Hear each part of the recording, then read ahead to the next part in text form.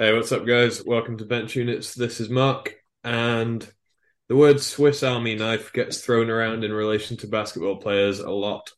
I've never been a big fan of its usage, but I was having a think about it, and I think I am lucky to be accompanied by one of the true Swiss Army knives in the game of wheelchair basketball, which is to say, it looks good because there's loads of stuff in one package, and then you look at each of the services slash functions in isolation and realize that it's not that much use. James McSorley, how's it going, man?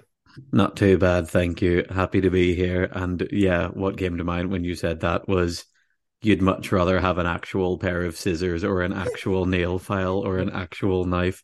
And when was the last time you needed one? Well, this is what I was They'll do in a pinch if all the other 2 pointers, utensils are taken. Um, That's what I was thinking about, though. It's like the reason that I don't carry a bottle opener and a nail file and a small pair of scissors on me isn't because I can't decide which of the four to allocate to my various pockets. It's like, yeah, it's a collection of things that the only appeal of them is that they are on the same device, and therefore it doesn't feel like a waste to take that space up. But anyway, I don't know why I was so unnecessarily cruel in the intro. I just thought of it and wanted to try and work it into the episode. Best thing about this is you thought of this like 5 days ago and we're like, hey, I'm introing the next podcast. I've got a good one. But yeah, talking about absolutely taking up space, I have a random non-basketball question for you. Have Let's do it. you ever gone into a shop, bought Yep. something, and then just forgotten to take it home? Because I did that today. I don't think so. My classic move is I go into a shop, buy something, and then we'll like stop at a cafe while I'm out and leave the thing I bought there. I've done that so many times it's no longer funny. That's kind of basically what happened. So I went to the Nespresso shop today to get pods, and you know the way sometimes when they're in there, they're like, hey, do you want a coffee while you're here? I think it's because they want to like draw you in, but I very much knew what I wanted already. So I was like, hello, can I have these 6 sleeves of coffee pods? And they were like, oh, do you want a coffee while you're here? And I was like, yeah, no worries. So I bought them. They gave me the stuff in a bag, and I think I've just set them down, taken the coffee, drank it, and then left. So how much did that one sample coffee cost you, considering you didn't get your six sleeves of pods? Well, Anna's away into town to work, so she's gonna call back and see if they're there. So it was either free or cost me 28 euros and 70 something cents. So I've bought a lot of expensive and stupid coffee before, but I think this probably takes it. But yeah, it's just been on my mind since I did it. I've just been like, what an idiot. Yeah. Like, I'm glad to hear you're gearing up for my arrival, though. I like to think we'll get through those sleeves. that's the plan. Yeah. No, it's just because I stopped somewhere the other day that had Nespresso pods rather than just random Nespresso machine pod X Yeah. from supermarket. And I was like, oh no, these are so much better. Like, Espresso shaped pods is yes. what the other ones are. But anyway, talking about people that like coffee, should we talk about the Italian league first? Nailed it. Let's Uh, do it. right. So the Italian cup, I believe. Is it the cup? No, it's not the cup. I'm being This is stupid. It's the the Italian league league playoffs. semi-finals, isn't it? Yeah, league semi-finals are on. And first game is Cantu beating Sassari to go through 59-47. So these are best of three, according to correction section Mendel. Or best of two, correction section Mendel. Me correcting him back and being like, when's the third game, Mendel? Yeah, we should be ready for that any day now. I wouldn't ever trash talk a team if it wasn't just a good friend of ours who will actually lead our podcast. Yeah. God, I feel bad now. But yeah, so Cantu took care of business slash got it done against a Sassari team that didn't put up much resistance. Yeah, we laugh about our habit of inspecting the losing team more than the winning team, but for me, this one was really a odd showing by Sassari combined with a good Simone De Maggio shooting game. He had 19 on 12 shots. God. And yeah, it's bizarre. We've obviously not watched a whole lot of the Italian league going on, but Sassari have been kind of handling the weaker teams relatively comfortably as they did in the round pre this one, where they took down Firenze pretty convincingly. But yeah, I mean, I kind of touched on it last week when I said I think it was like an institutional knowledge win from Cantu in week one, where it was just the bunch of guys who they have a very stripped back roster this year compared to previous years, but they're left with a bunch of guys who know their roles and fit well. And Yeah. Sastre is kind of the opposite, where it's a lot more guys than they've had previously and are all feel kind of heaped on top of each other. And yeah, Cantu just kind of continued to press their shooting and execution advantages while Sassari really struggled to get anyone making shots. I think the first Sassari basket of the game was like a Badoon post up and then his classic pass right out of his shot pocket to an open Esteche who nailed it from the baseline. And I was like, oh, okay, this is like nice and simple and way less convoluted than it looked last week. And it was kind of downhill from there, really. Yeah, I think he took it out. Like, here, Estacio went back to that spot, but off the dribble. And I think, I don't know, the fact that Sassari have been able to take care of the lower down teams, but struggle here against a team that's kind of been together for a long time and have a very established way of playing, even though they've got different, like they've brought different guys in this year, but it's still very much the Cantu way of playing offense, even with different coach. But I suppose it's the institutional thing of like these guys, the guys that are playing have still been there for years. Yeah. Whereas Sassari, when it gets to that point, it kind of still does look a bit like disjointed. Yeah. Like, I don't know, they've only been together for this year, but it's the end of the season at this point. But it does look a bit sort of My turn, your turn. A lot of the yeah, time. a little bit. And I wonder if that's a case of like a lot of the guys you're playing like three guys who've been primary ball handlers on varying levels of successful or unsuccessful teams at the same time at any given point. And I kind of joked with you and someone else at one point that maybe like the game plan is, can you get Berdoon to shoot the ball better? But Yeah. like, but that was a joke because that's not really like you can't really depend on that. But just on Yeah. I thought this looked as the game went on, this looked increasingly like Cantu realizing who they were and also Sassari realizing by proxy who they weren't. And it kind of looked like the longer Cantu were able to just carry on playing their style, the more dispirited Sassari seemed, I thought. yeah, But yeah, this was just I think the other series, or we'll get onto it in a second, the other series is like more competitive um in terms of how close the two teams are. I actually think either of those is a better matchup for Sassari than it was against Cantu. I sure. don't, I don't think either of the other teams is methodical enough to pick them apart, but No, that's obviously kind of where we've ended up. So Cantu, bizarrely, are kind of the underdog story going into the Italian League finals, which I can't remember the last time that happened. But it's actually like a little bit of a Cinderella run at this point, where it's like the team that's lost four of their guys from last year and is just rolling out kind of a bare bones operation and are somehow back to the finals like it's no different. But yeah, and obviously like big season for them. I think they lost their president last year, unfortunately, and I think it's you can see there's a bit of there's just like it means a lot to them to get there because just basketball players, but it's cool to see. But yeah, as you say, a big one from Dimaggi, 19 on 7 from 12, which is nuts. impressed by their two young guys, their midpointers as well, Buxa and Basoli are both. They played a little bit last year and both looked pretty out of their depth in the big games. I mhm, think you can kind of see the amount of minutes they've played has really benefited them in games like this. I think they both contributed pretty well. for sure. Cool. Other side of the ball, Spanu with 12, Robin Pogovic with 11, and no one else in double figures. Yeah, Shoot tough. 33% as a team. Yeah. Yeah, Badoon 4 points as well. I do wonder how much of it is Cantu just having him figured out because he's obviously been around those other guys for so long. But Yeah. yeah, just Part of it, sure.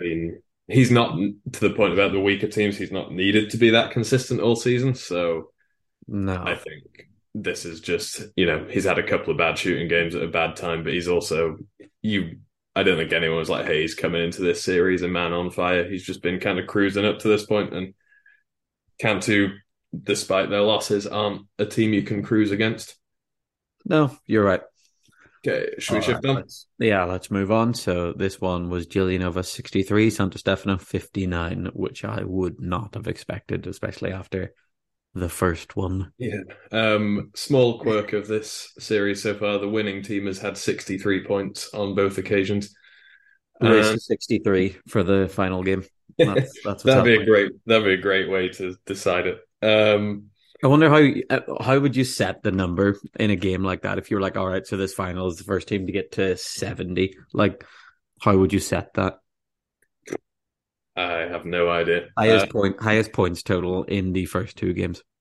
Or say it was 63-59. You could go like, okay, so that is 122 points. There are 122 points to be scored, and whatever way they're given out. Yeah. Like if you score the 122nd point, you win. So you just let the other team score. Or if you go over and you hit 123, you go bust and the other team wins. That's hilarious. I love it. You get to 121 by accident and you're just trying to draw fouls to go to the line. And it's like the reverse of every late game situation, and that you're like desperately running around while people try to like duck out of your way so they're not fouling you by accident. Oh man, this is great. This is prime content right here. To be fair, I'm actually really into that like weirdest way to like end a game that isn't just 40 minutes. Yeah, I think it's like our own version of the Elam ending. We should pitch it to some teams and see if, or some leagues. I reckon this is something Jack Gibbs would do in like his 3-on-3 tournaments or whatever. We should hit him up. But the main story of this game from the Giulianova side is we were treated to an uncorked vintage bottle of Matteo Cavagnini circa, I don't know. There's so many years he's been playing. I feel like this like vintage Cavagnini figure could be anywhere from like 1998 to 2009.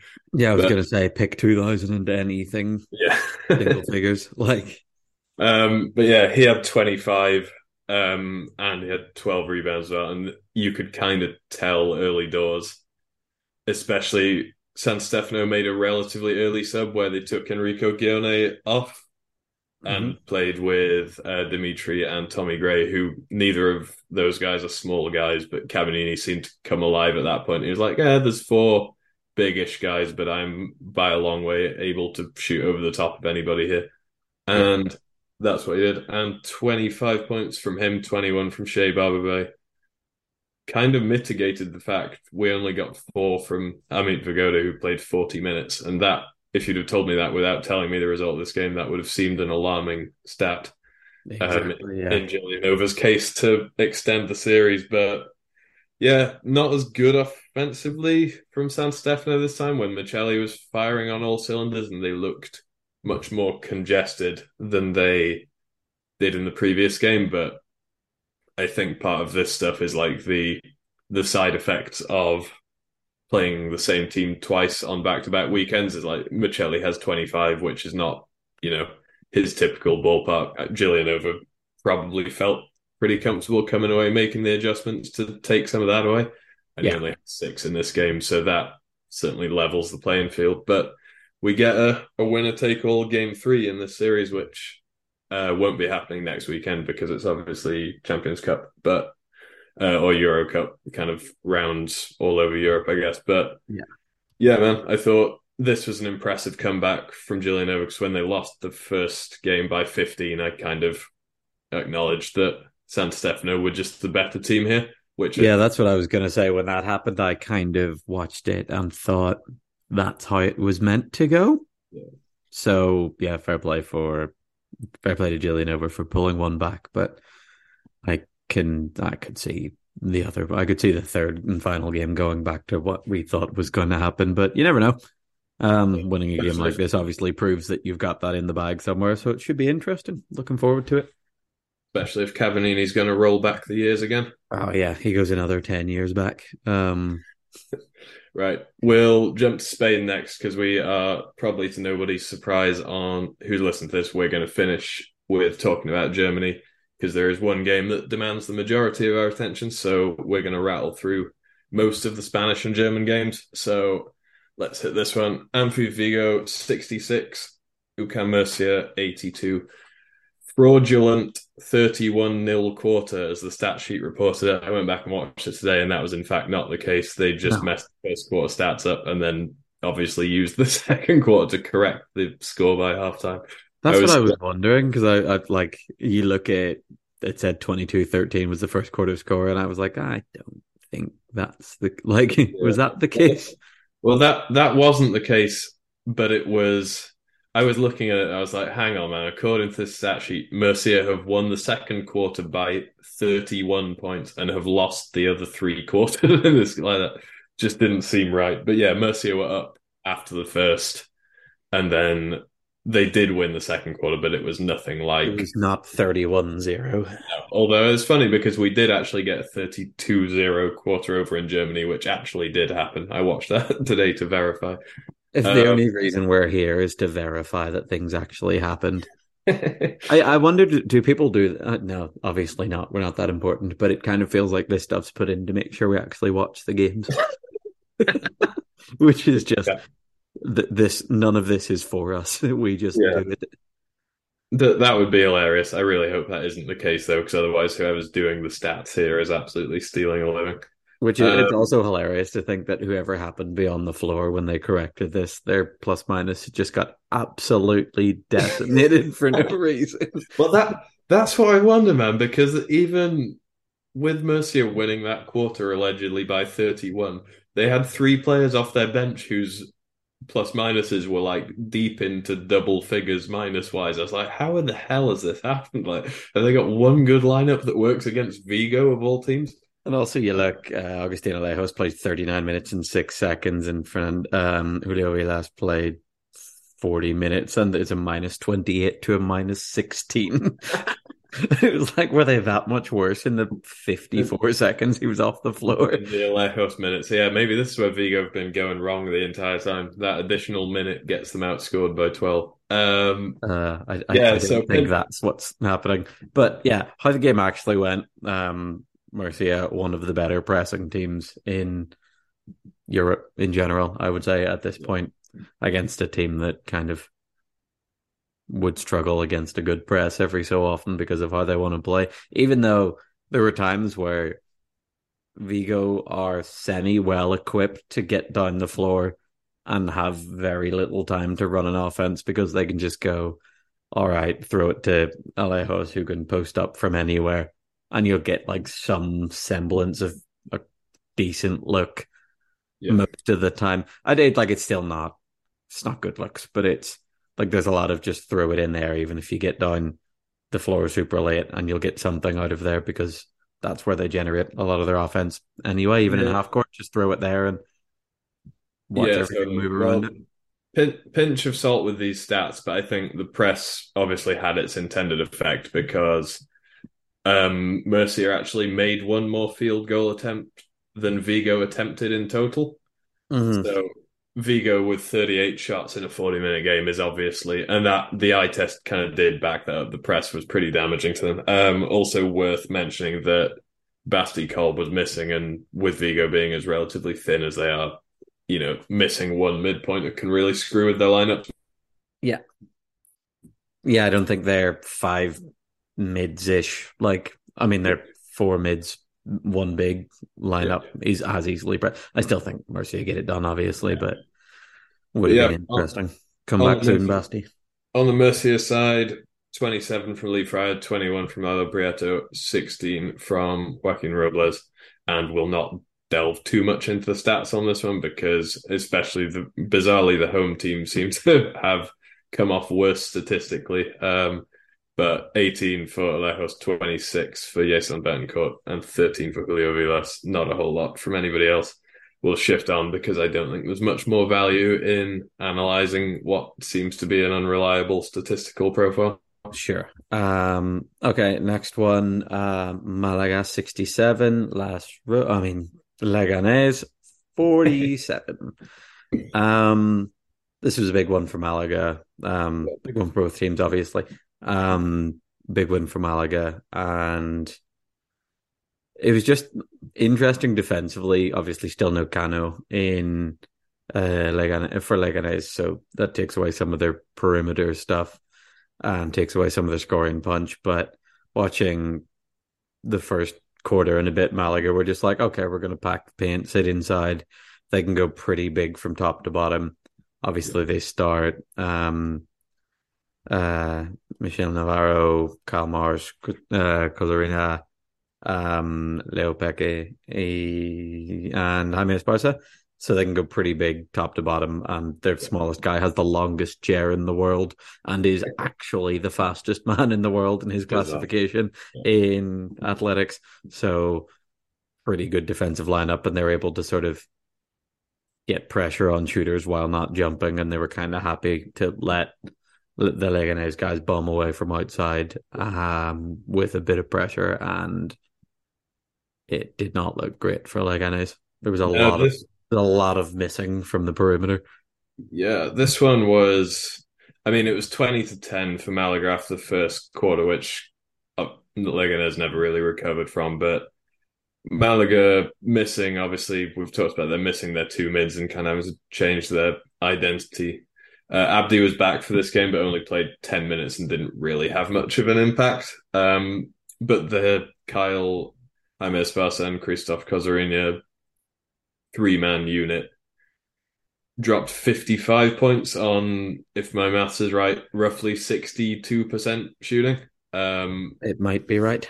And if you're Leganés, who are still missing Cano for whatever reasons it may be, he's maybe a bigger single piece than either Pete Cusack or Lewis Edwards is for Malaga. And I think you could kind of tell in this game where it feels like had he been able to get the ball in his hands against that defense, Leganés wouldn't have been reduced to playing quite as stationary and just shooting over the top like they were. But yeah. And if he makes a couple, if any of those guys made three in a row at any point, it might have changed what you have to do. But then Malaga went up 10. Second quarter, they went Abdi in for Kyle. And then they went Christian Barba in for Abdi at one point. It was like, oh, okay, like you guys are rotating. Fine. We get it. It's cool. Yeah, but shout out to Kozorinia, man, because I think Kyle and Jaime Esparza have been kind of carrying the weight, with this new lineup. Kozorinia kind of joined the party a little bit on this one, and it was really what they needed here. And yeah, man, Leganés, especially minus Cano, just are not equipped to match offense if they're giving up 55 points to the opposing team's three offensive focal points. And that's just kind of what this felt like. It felt like once they were behind, there wasn't an obvious roadmap to catching up. Yeah. Cool. Should we move on? Yeah. Amiab Albacete, 78, Juventud, 37. Not going to talk about this one a lot because there's no point. Ale with 23, Fifi with 28. No Lee Manning for Albacete, we should point out. Yeah, no Lee. 10 for Harry off the bench. That must be his probably highest scoring output of the season. But he's had a couple. I thought he had a couple of teens. I don't know. I lose track with Albacete, man. They got so many guys. Yeah, Harry with 10, Ben with 6, Phil with 9, Fran Lara with 2. Sure. Yeah, done. Juventud actually might be a season high 3 guys in double figures, which was Fabian Castillo 12, then Alvin Bernal with 10, and who we got here? Jose Alvaro with 11. Sorry. The problem is that's 33 of the 37 points the team scored as a whole. So yes, and 37 is less than Amiab scored. It is. Should we move on? Yes. Bilbao 77, Madiba 58. Pay your players.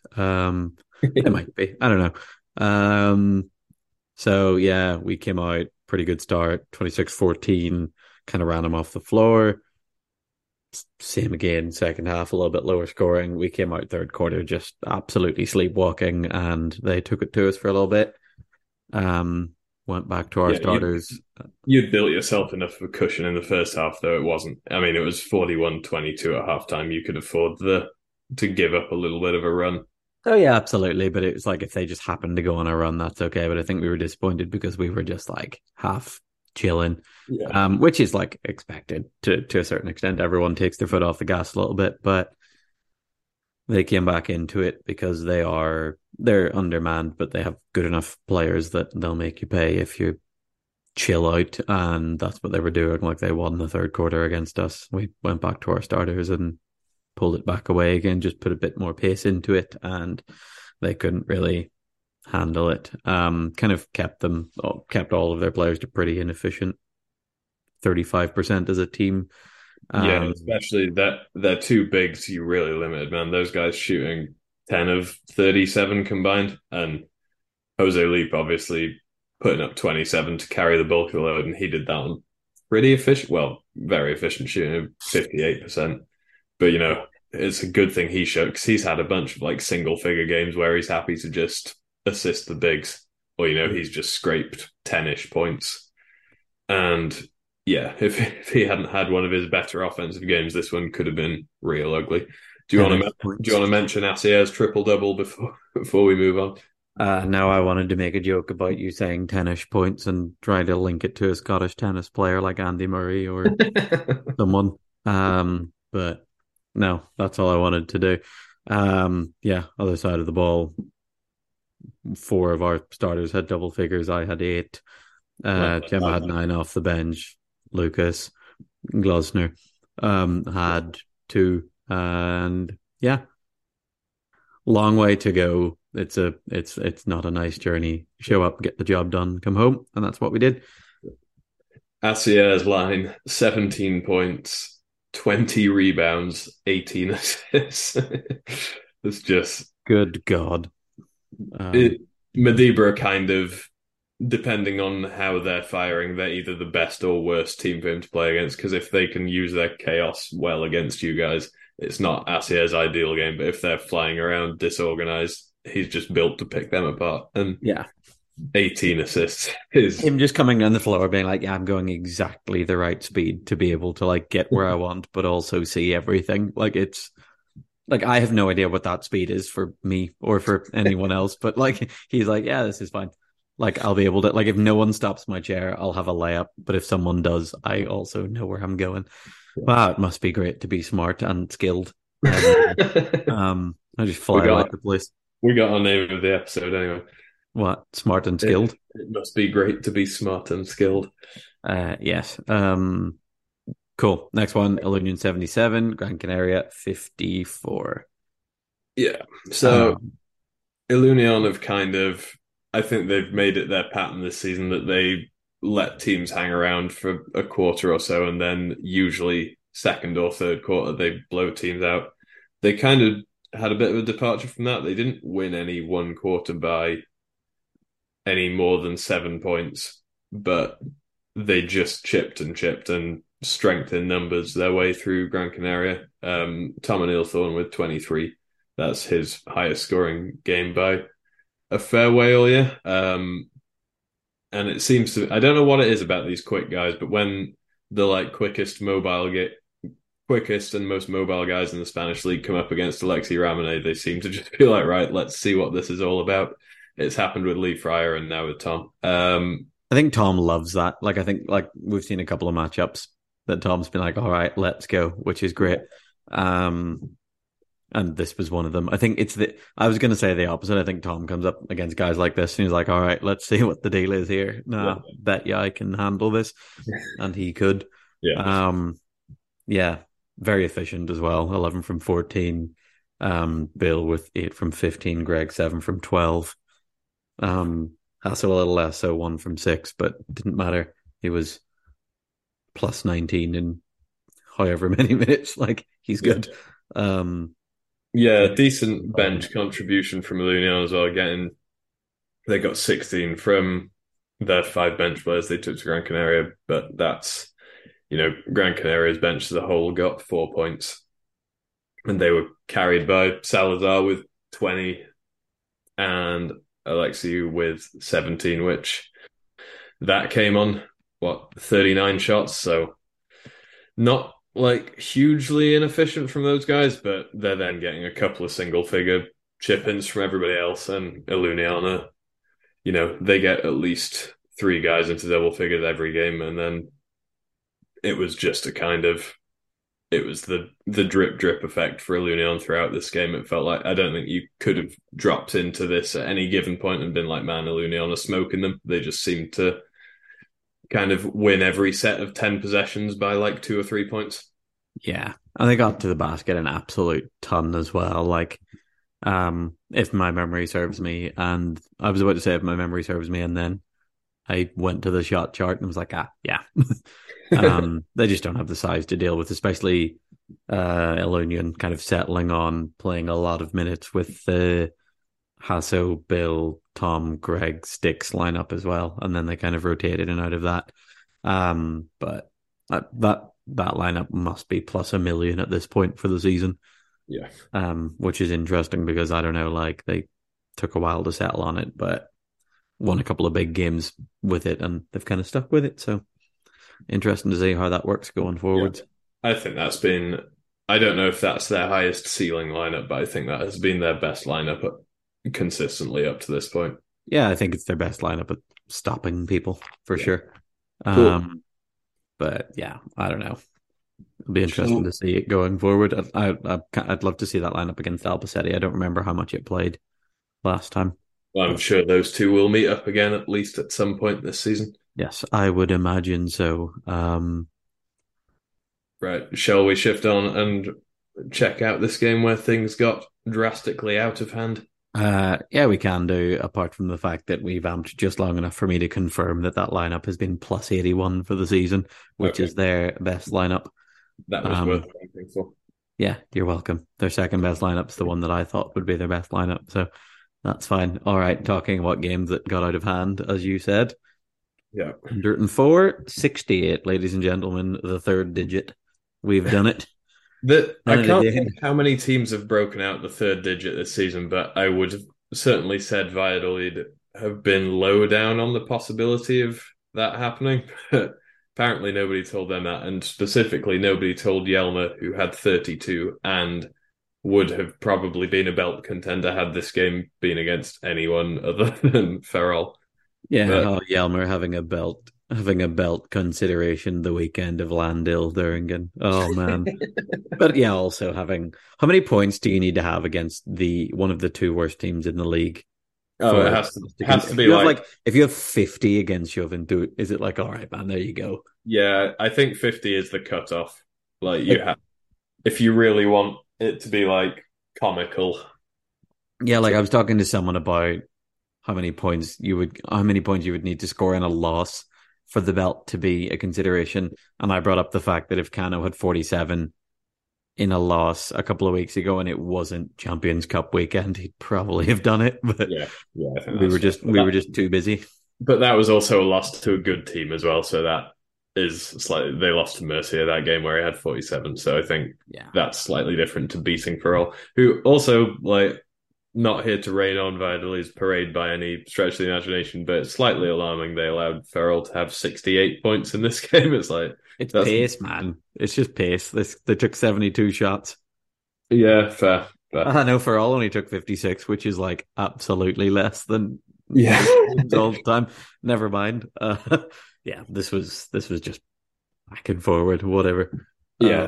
We'll just hit the numbers on this because I don't think there's any great purpose in breaking down the defensive versus offensive X's and O's when I'd have had to watch it for that to be the case.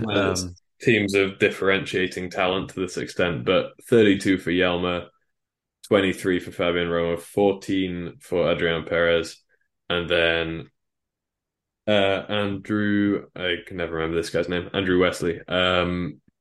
He had 11. He's not. That's just like a little bonus appearance against a weaker team.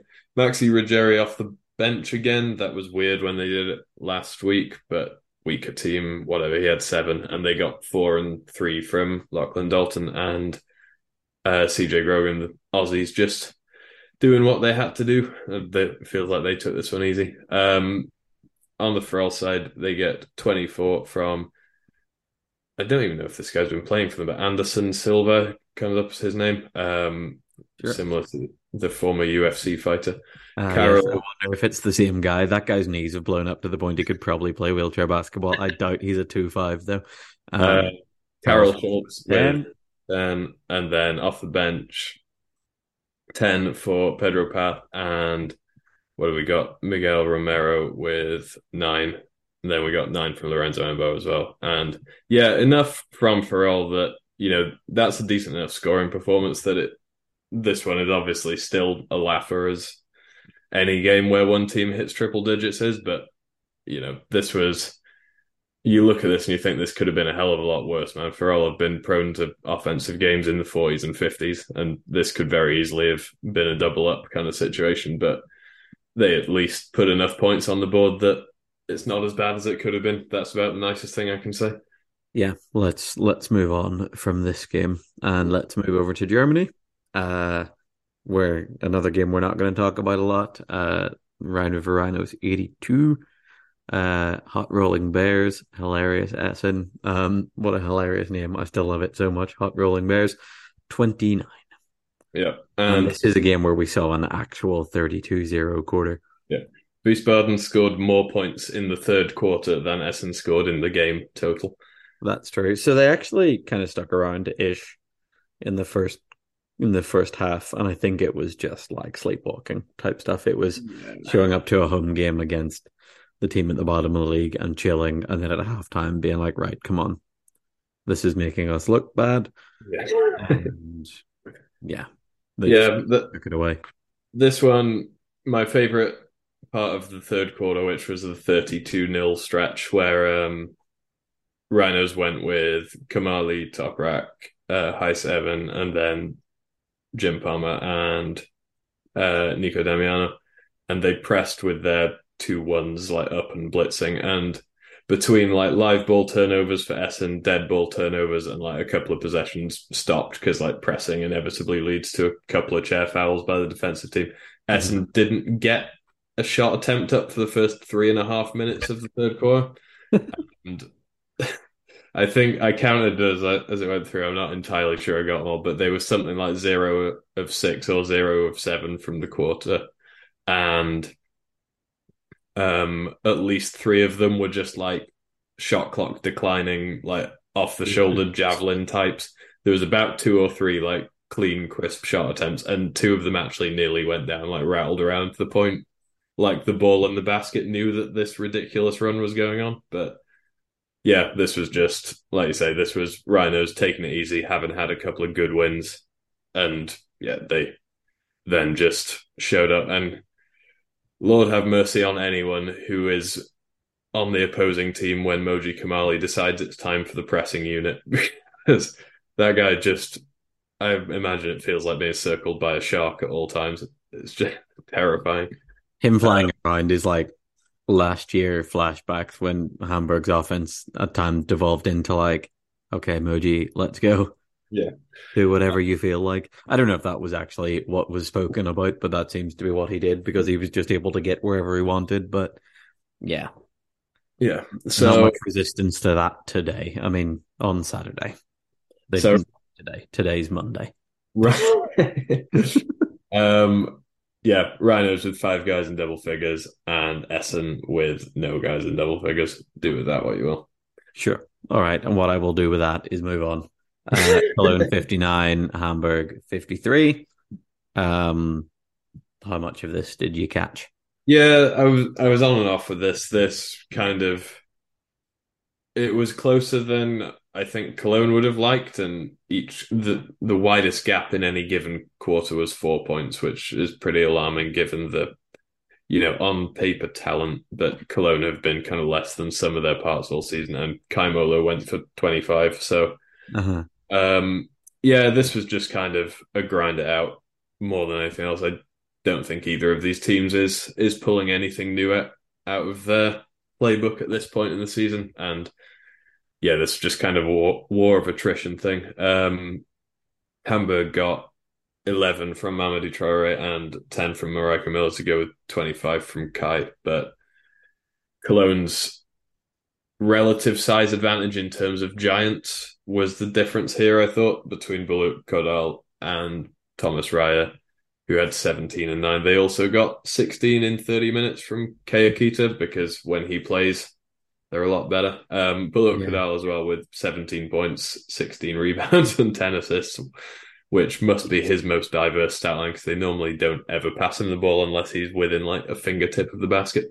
Yeah. But yeah, I just thought Cologne were with 8 from Marcel Chabot off the bench as well, which is kind of, I think, gave them that little bit of outside shooting that they don't really have with their starters when Mustafa's not playing. That was kind of the difference. But other than that, these teams kind of are who they are. Although Cologne sneakily have worked their way up to 6th in the German league standings, which I didn't have a finger on until I saw the standings earlier today. Oh, I did not know that. That's a weird one. They haven't had Korkmaz for a couple of games, and I don't Yeah. know what the deal is there. Hope everything's all right, obviously, but Yeah.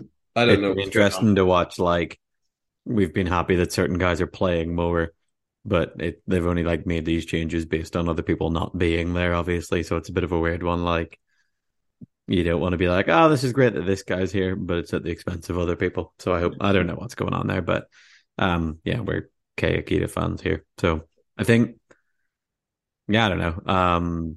Yeah. I think what Cologne need to take from like this late season couple of games where Mustafa's not been around is I think they need to look at their team again for next year and try and figure out a mids lineup where those guys can play together. Because Mustafa in and Kay out, who's probably their most like those guys might be their most consistent source of offense, but I think if they could look at doing something like Kay, Mustafa, Shabo, and then like 2 2s or something like that. That'd be cool. Yeah, you should get your CV over to Cologne, man. That'd be good. They know where I am. It's fine. I Here also all the time. you're But only 1 2. yes, I'm only 1 2. You could just start a 4 and a 0. That'll be fun. But yeah, I think just it kind of changes what they're doing in terms of it kind of diversifies their offense slightly, and it's not just all coming from one source and Yeah. not one source just being high pick and rolls because I don't know. I just any team that runs the same thing all the time, it either works or it doesn't. And then if it doesn't work, it's like, all right, what's step 2? And is it run this again? Rather than like, Can okay, I just ask at this point, is this you setting yourself up for possibly our best ever transition of speaking of teams that run one thing all the time, or have you got a point to make here? Either is uh, I was kind of coming to the end of my point and massively lost some team. So speaking of teams that you can finish it off for me, it's fine. You've completely Okay, stumped me there. You've just absolutely stepped on my toes there. I'm completely dead. Like I have no idea where that was going now. Sorry, I was so excited for you to then be like, and speaking of teams that run one thing all the time. And speaking of Dirk Bassawan having 41 points, Yeah. 11 rebounds, and 12 assists, We got there. Trio Dolphins 84, and G Skywheelers 54. Yeah. So, as said, Dirk Bassawan has 41, 11, 12, does whatever he wants, and did whatever he wanted. Yeah, that was essentially it for this game. And I will formally apologize for stepping on his toes. That was going to be such a good transition. I didn't want it to go to waste. No, like you know, I don't have all the links open at all times. Like I was actually making. I think my point was just like, I don't know, the higher ceiling teams all have several different ways to score at all times, and Cologne look a bit more like they do currently, but. It's really hard to like just run one thing all the time and just generate 80 points from it, but that is what Trier did. Yeah, essentially. There you go. We're back in the game. Tied it all together. Yeah, this was. I mean, Pastavan. We laud all this stuff all the time. He was 19 from 27, so that's 70% to get to his 41 points, and then you figure that his 2-point shooting. He actually hurt his percentages by going 3 of 8 from 3 because other than that, he was 16 of 19 on 2s. And which is hilarious. Yeah, that's comical. I think 84 must be Trier's high for the season. Bearing in mind that we're nearly at the end of the German league, there's only one weekend of domestic league games left. Yes. But yeah, this was obviously when Pastavan has 41, which is 1 point off being half his team's total score. you know, he doesn't get those numbers against good teams typically, and he gets those numbers against teams that have no shot at keeping up offensively. And that's kind of what happened to him. And there is no way in hell that anything Sky Wheelers could have done could have matched or put them in a position to match the efficiency he was shooting with. It just, it's a one way traffic at that point. Yeah. There's just no real resistance for him. And it's like, I don't know, when was the last time he had 40? And most of it was like getting to the hoop. Yeah. I don't know. That's a weird one. If I went Dirk Paswan had 40, tell me how many twos. Tell me, and I give you, he had 41, and I go, okay, chart circle, free throw line, 3-point line. I don't think you would have gone, all right, all but 3 of those shots were inside the 3-point line. Yeah. I mean, makes. Yeah, and he had 41 with no free throw attempts as well, we should point out. So Sky Wheelers, they could have tried fouling him. They obviously didn't try that. I don't think it's that he's a bad free throw shooter. I think he just happened to make shots before people got to him. Yeah.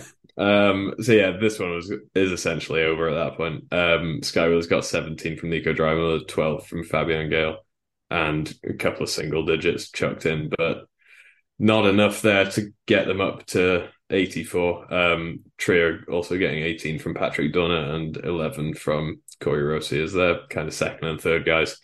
And yeah, Trier just beat weaker teams reliably. And it's no surprise that this kind of stuff happens. We didn't even, I think it kind of is telling the whole thing that I didn't even text you about, look at what Dirk Passevan's done, because I feel like we'll show up and almost be unimpressed by it when we hit record. I think it's just because I would have replied, save it for the pod, because we don't talk if it's not being recorded. That's true. Should we shift on? Yes, all right. Hanover 78, Munsterland 57, and Munsterland won the first quarter. And for me, it was a bit of a case of, I don't know, Hanover came out with their 4 big and Vanessa Erskine lineup, which is, I don't know, it was a weird one because I kind of think trying to match up completely against a team that only ever goes massive can sometimes be a bit of a mistake. There's a bit of a being in the Dark Knight Rises, I was born in the 4 bigs and a female one. I was raised by it. You didn't see it until you were a man. There was a bit of that, I don't know, your advantage against a team like that might be that you can still go probably big enough to contain them and also have mobility because you've got so many big-ish mids. They have that 5 big-ish lineup that they went to a lot.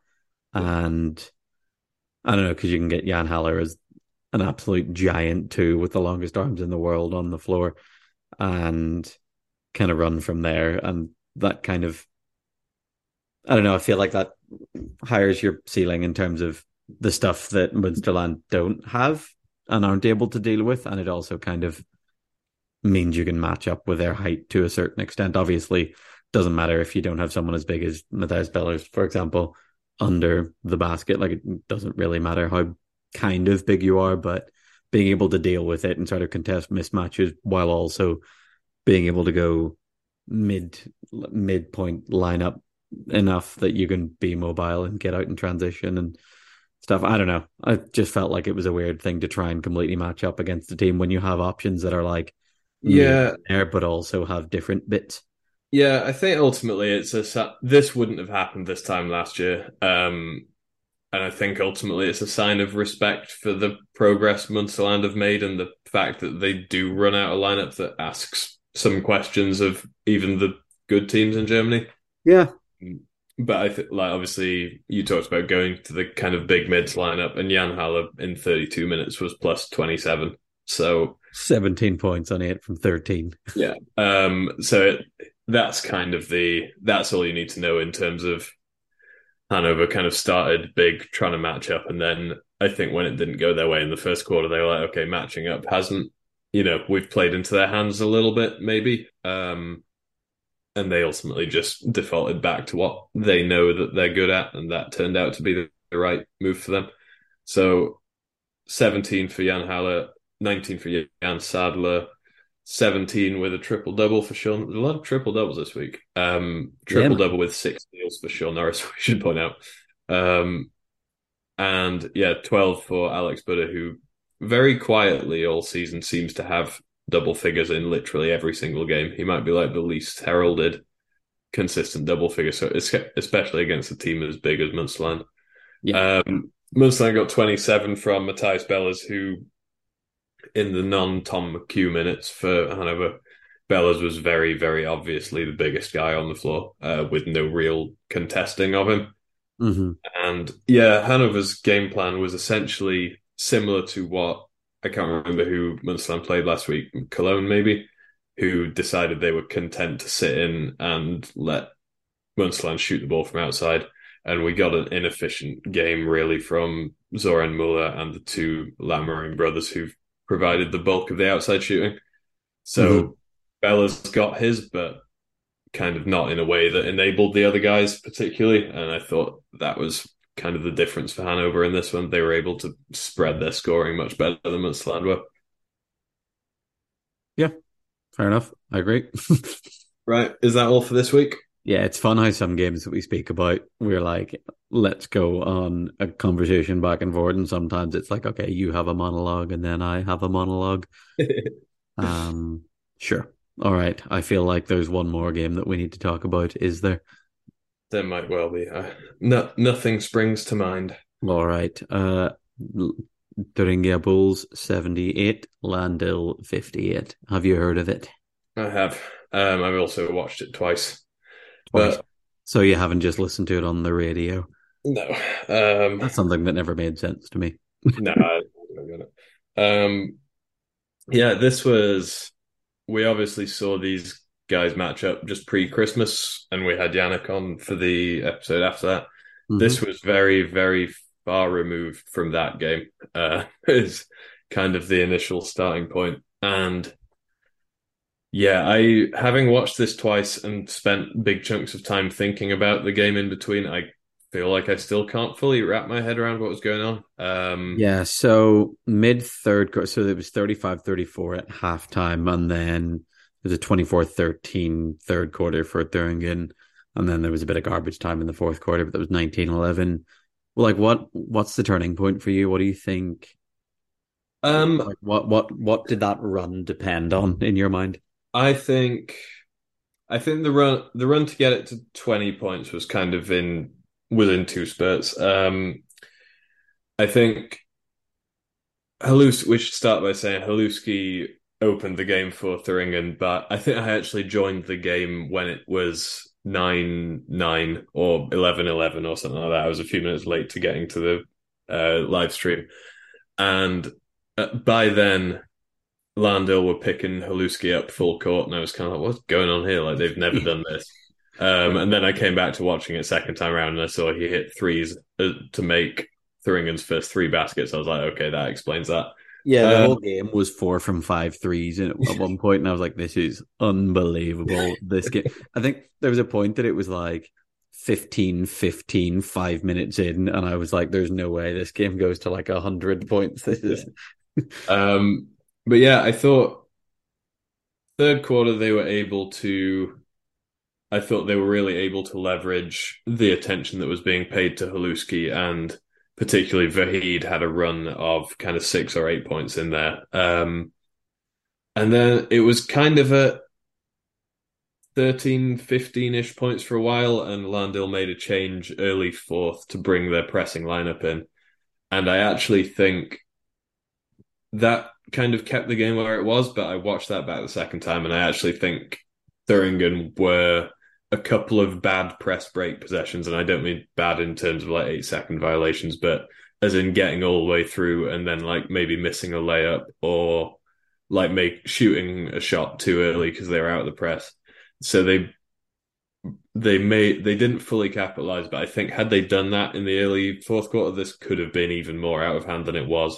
Ultimately, Thuringen scored the last 9 points of the game, but I think that's maybe a little bit of fool's gold because yeah, Landil were kind of chucking threes at that point. yeah. As I say, I think the last 3 or 4 minutes was garbage time. Like I think it was just Yeah, I think that, but also think this could have had Thuringen executed out of the press a little bit better. I think this could have got to 20 a lot sooner than it did. Yeah, for sure. My ultimate takeaway from this is I think Landil shot really badly outside of their two biggest guys. So Rio and Guntner were combined 16 from 32, and the rest of the team was 7 of 35, which is rough. So you could say this is the floor of Landil's capabilities offensively, at least, and you could make yourself feel slightly better about that. But I Yeah. also think this was not even really peak Thuringen, and that should probably worry you if you're Landil. Yeah, I think if you go, like, if you look at the third quarter, Thuringen went 9 from 16. Yeah, A lot of it was sort of either inside or inside will kick back out. A lot of it comes from, all right, Haluki comes out firing and you have to put a lot of heat on him. And they were able to leverage the fact that, I don't know, there's sometimes when they're not playing well that it kind of looks like that they're giant, but it doesn't feel that way. But no, like you felt every bit of that today, like the heat getting inside for important ones. And Haluski, obviously, he did a lot of his damage from the perimeter, but still, like, having that sort of like when they're at their best, you have to defend the basket and the 3-point line at all times. Like, that's a lot for even a really, really good defensive team to deal with. But I think if you're having a bad run, like third quarter Landale were 5 from 18, if I counted correctly or remember correctly. And then you've got Thuringen 9 from 16 plus 6 free throws, probably.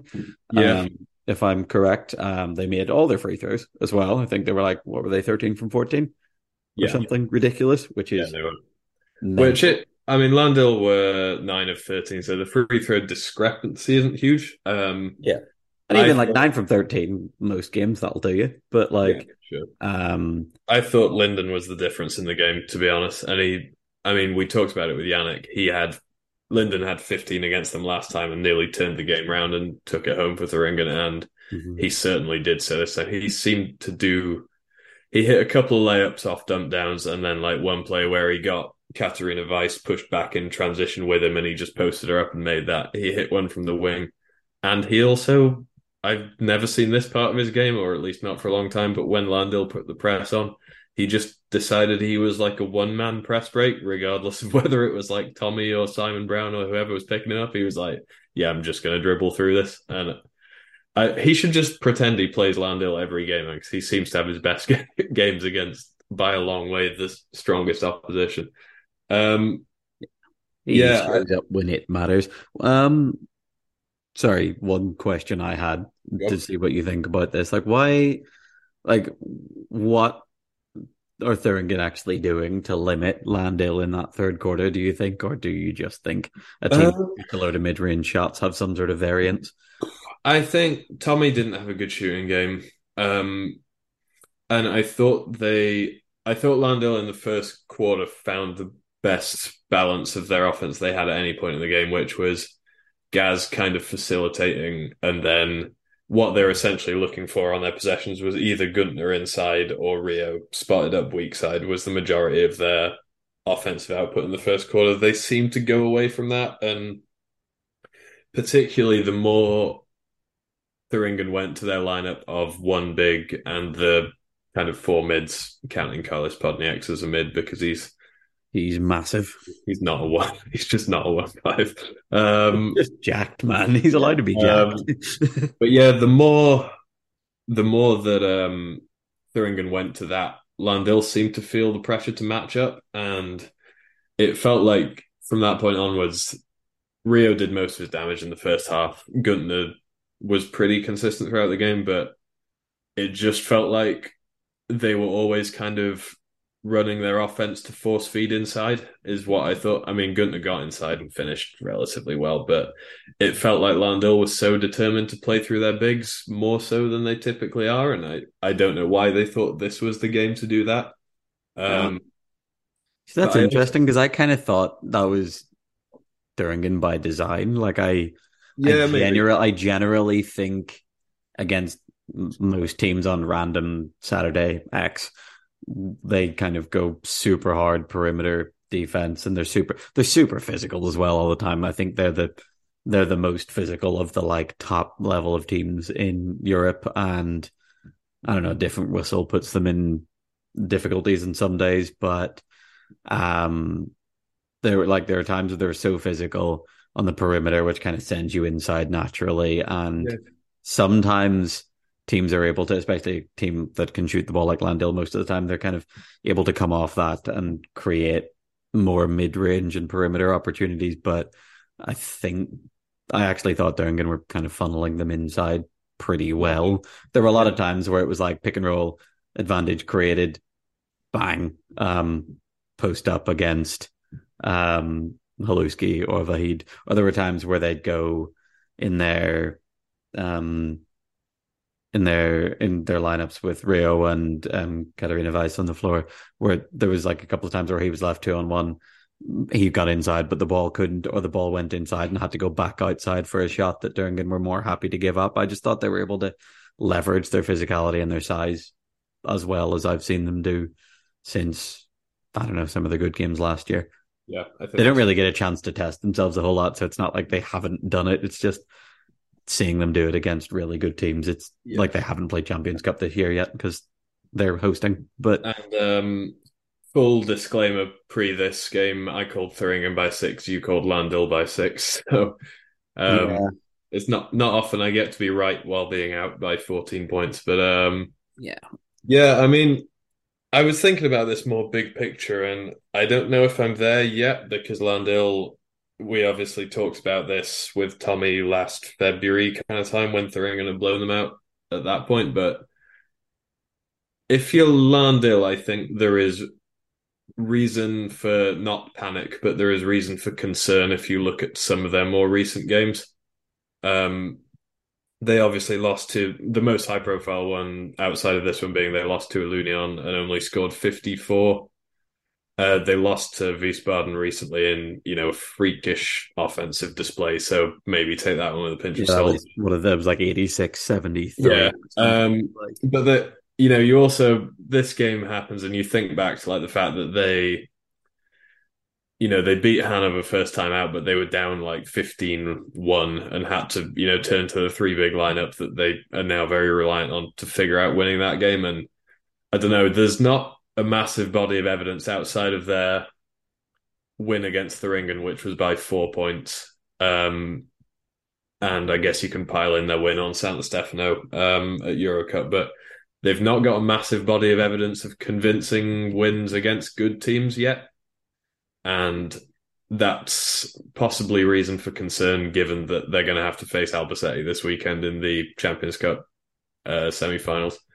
But yeah, I think if you're Landil, I mean, we've kind of done this thing all season where we've like talked around, the top 4 being the top 2 from Spain and the top 2 from Germany. There is a scenario in which Landil come away from this weekend having lost to, the other anointed top 4 teams in at least 2 of those coming by double digits and, potentially 3 if that game were to get out of hand. But obviously we can't really speculate on that because we've not seen them match up.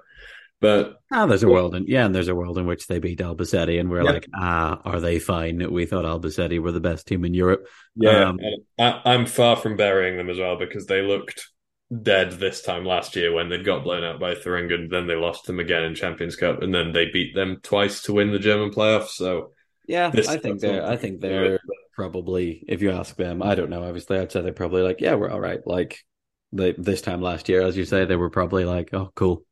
We'll just get to the playoffs in a lower seed and then figure it out.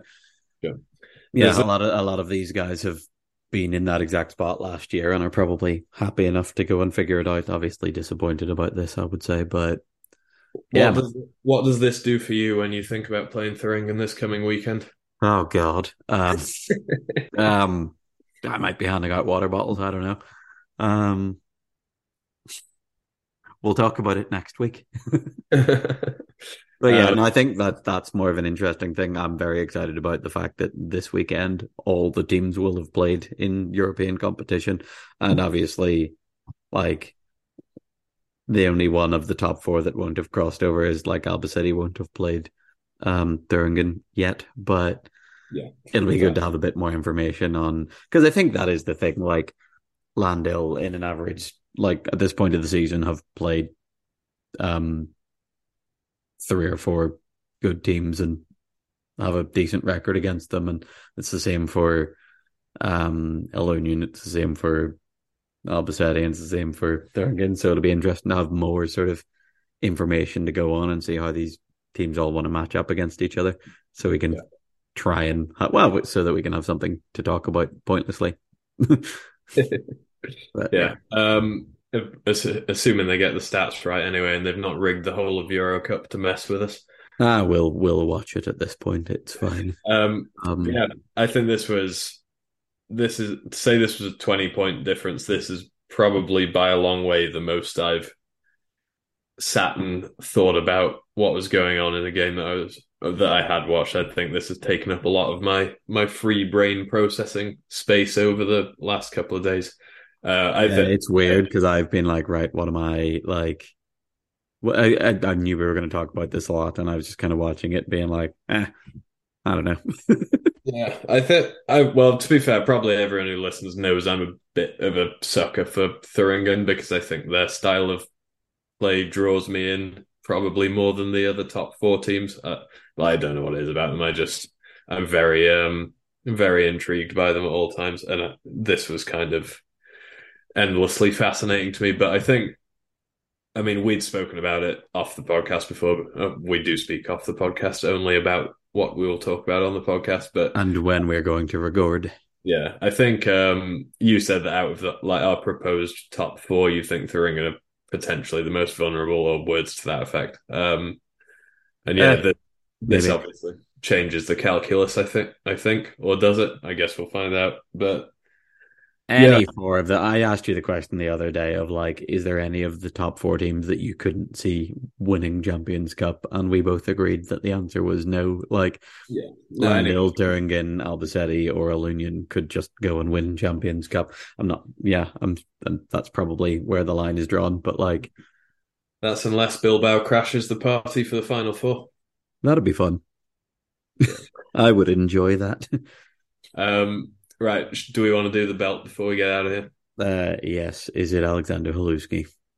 I I think Aluski is like the obvious one. I personally am going Joachim Linden because I think like Haluski had 27 points, 8 rebounds, 8 assists, and was obviously the table setter of the Thuringen offense. But something about Linden just stepping it up at the moments he does really appeals to me. And I don't know, maybe it's because I joined the game late and I missed Haluski's threes to start off, but I don't know, something about Linden just showing up in these moments makes me feel like this is what the belt is for. But also, I could not deny Haluski the belt, depending on how hard you want to push for him.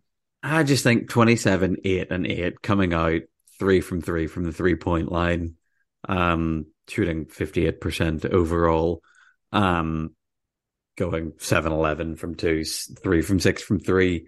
I just think like having that start of a game and having to like having a team have to stretch so much to defend both the 3 point line and the basket, and kind of what that does for everyone else. I think, Okay, coming out and setting the tone in a game like that, I think answer me this 27, 8, then. and 8. What, sorry? Answer me this then to decide: had Haluski not had the start to the game he had, how would that have impacted Linden's 15 points? I don't know. How many layups did he get based on them jumping threes? Probably 3 or 4. Okay. Yeah, I think we'll go Haluski. I will bow. Let's not be too hipster about this. I will bow to conventional stat keeping, although I don't.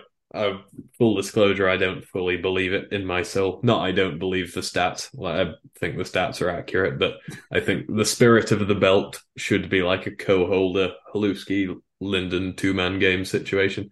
If you But want to do that, I don't mind. that's Let's not get to it. Let's not start giving it to 2 people. Let's not. God. Right. Shall we wrap up? I guess we've alluded to it so far at this point, but obviously it is Euro Cup weekend. There is going to be a ton of games on, including the two 4-team groups to get through the Champions Cup Final Four.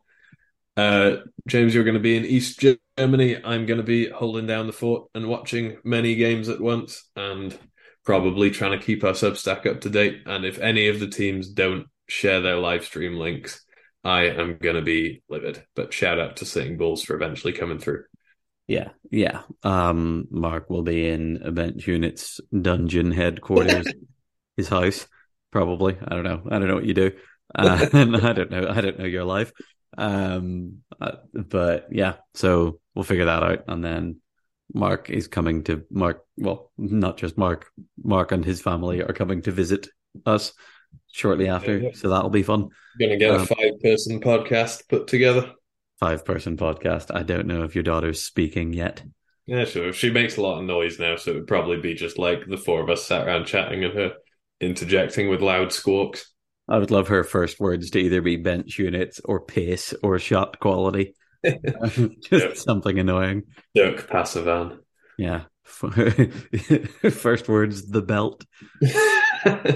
God. Right. Should we get out of here?